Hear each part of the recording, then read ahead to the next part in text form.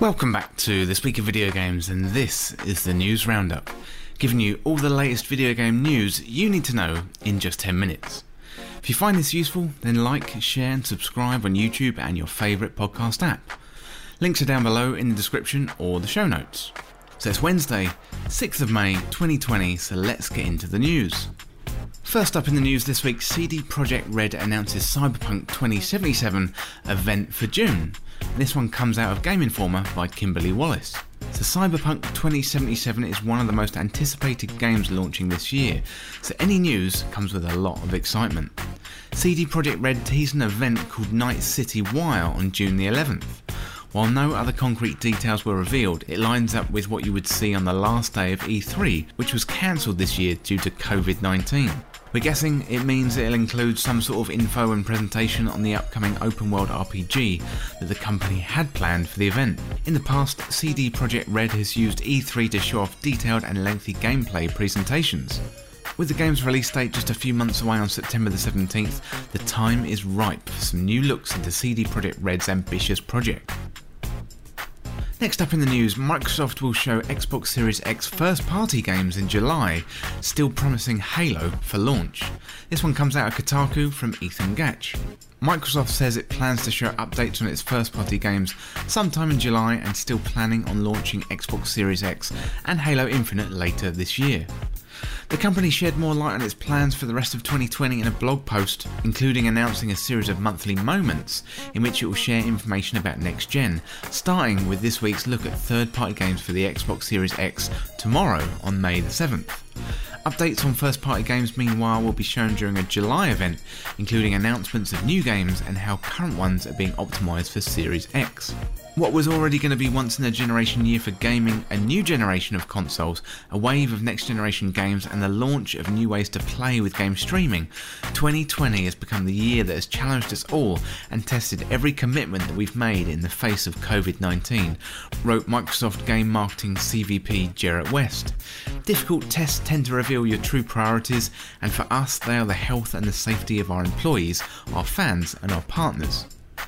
Despite these complications, the company said its goal was still to release the Series X and Halo Infinite this holiday season. In addition, it reaffirms plans for all major first-party games coming this year to be available on Xbox Game Pass for PC, as well as for Xbox Game Pass to become integrated with its Project xCloud streaming platform later this year. What's less clear is how many other next-gen games will accompany the Series X launch. I'd say the bigger unknown is probably the game production, Xbox boss Phil Spencer told CNBC last week when asked about how the ongoing pandemic might impact the new hardware. Game production is a large-scale entertainment activity now, and you have hundreds of people coming together, building assets and working through creative. So this week's reveal of next-gen gameplay on Inside Xbox starts at 4 PM tomorrow on May the 7th. Next up in the news, artwork reveal Retro Studios cancelled Legend of Zelda project.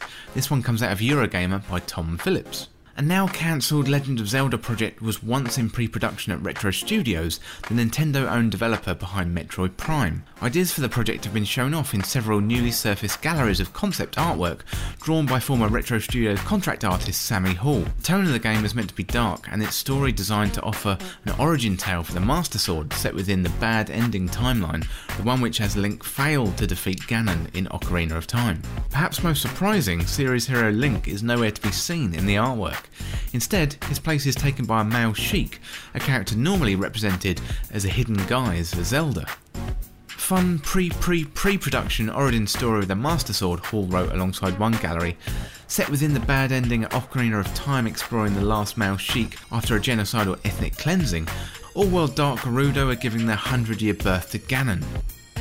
Images include a petrified Deku tree, a dark windfish-like creature known as the Kindlerfish, and a version of Majora's Mask Clocktown, ideas for the Dark Gerudo tribe, and all manner of weird landscapes, monsters and enemies.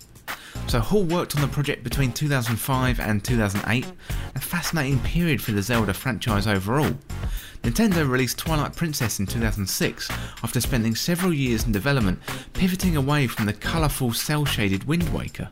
Much of this artwork is clearly inspired by Twilight Princess, which makes sense considering the development timeframe.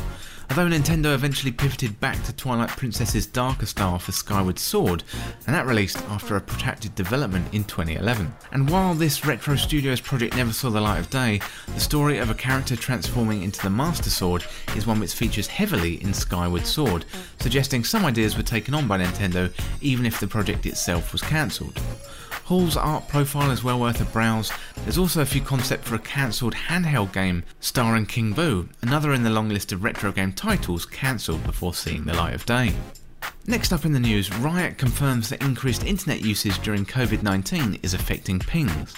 This one comes from Tyler Wilde out of PC Gamer. I rarely have latency problems in games, but lately I've noticed 100 plus pings and red Discord bars much more often. I can't prove the exact cause, Comcast just sucks sometimes, but an obvious hypothesis is that the increased internet usage caused by COVID-19 stay-at-home orders is having an effect. In a Valorant blog update today, Riot gives that hypothesis some weight. So there's two big latency related problems right now, according to the Valorant technical director. Travel warnings have made it difficult for Riot to add new data centres, and the internet service providers are dealing with increased traffic by routing connections all over the place. This is something we're actively tackling but continues to be a challenge day over day, especially with much higher than expected traffic. It's good to have confirmation that we aren't imagining things, though it isn't exactly surprising that a massive change in the global internet usage would affect online gaming. On April the 7th, the New York Times reported that Netflix usage was up 17%, Twitch viewing was up 19.7%, and YouTube watching up 15.3%. To help mitigate the increased data usage, Netflix lowered streaming quality in Europe, and YouTube started defaulting viewers to low resolutions, but they can only do so much as people also flock to video chat sessions like Zoom, spending more time on TikTok on their phones, and uploading 10 times as many selfies to Instagram. Back on the topic of Valorant latency in particular, the director also mentions the issues of matching players with teammates and opponents who are nearby, so they all have a good experience in a local data centre. That's something he thinks will be helped by getting more players into the game for launch, but he adds that Riot is constantly evaluating where to put new servers. Despite the COVID-19 related travel difficulties, the developer booted up servers in Korea, Brazil and Latin America today.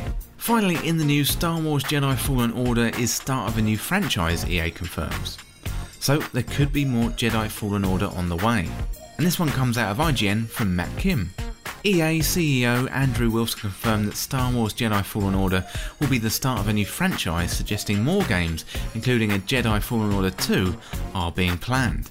So during an earnings call, EA CEO Andrew Wilson said the Star Wars Jedi Fallen Order is the first title in an entirely new franchise. And this is the first official confirmation that Jedi Fallen Order isn't a one-off adventure. This isn't too surprising considering the success of Jedi Fallen Order experienced critically and financially since its release. During an investor call last year, CFO Blake Jorgensen said that Jedi Fallen Order significantly beat our expectations and was expected to sell 10 million units. Respawn has also put up job listings in recent months, specifically looking to fill senior positions at the Star Wars team, a hint that Respawn was working on more Star Wars content. Given this, it's not too surprising that EA is pursuing potential sequels for such a successful title. Jedi Fallen Order stars a brand new character named Cal Kestis, a former Jedi Padawan in hiding after Order 66 killed most of the Jedis in the galaxy. The game is part of the official Star Wars canon and includes characters from other Star Wars media like the Second Sister. IGN praised Star Wars Jedi Fallen Order particularly for its strong cast, strong gameplay, and combines Metroidvania with engaging lightsaber content. Respawn also released free Jedi Fallen Order DLC as part of May the 4th celebration, and that adds a new challenge mode, new game plus, and additional costumes. Well, that's it for the news today. I hope you found it useful, and don't forget to subscribe on YouTube and podcast apps. And if you like it, please share it with a friend. This Week in Video Games is a Patreon, podcast and YouTube channel.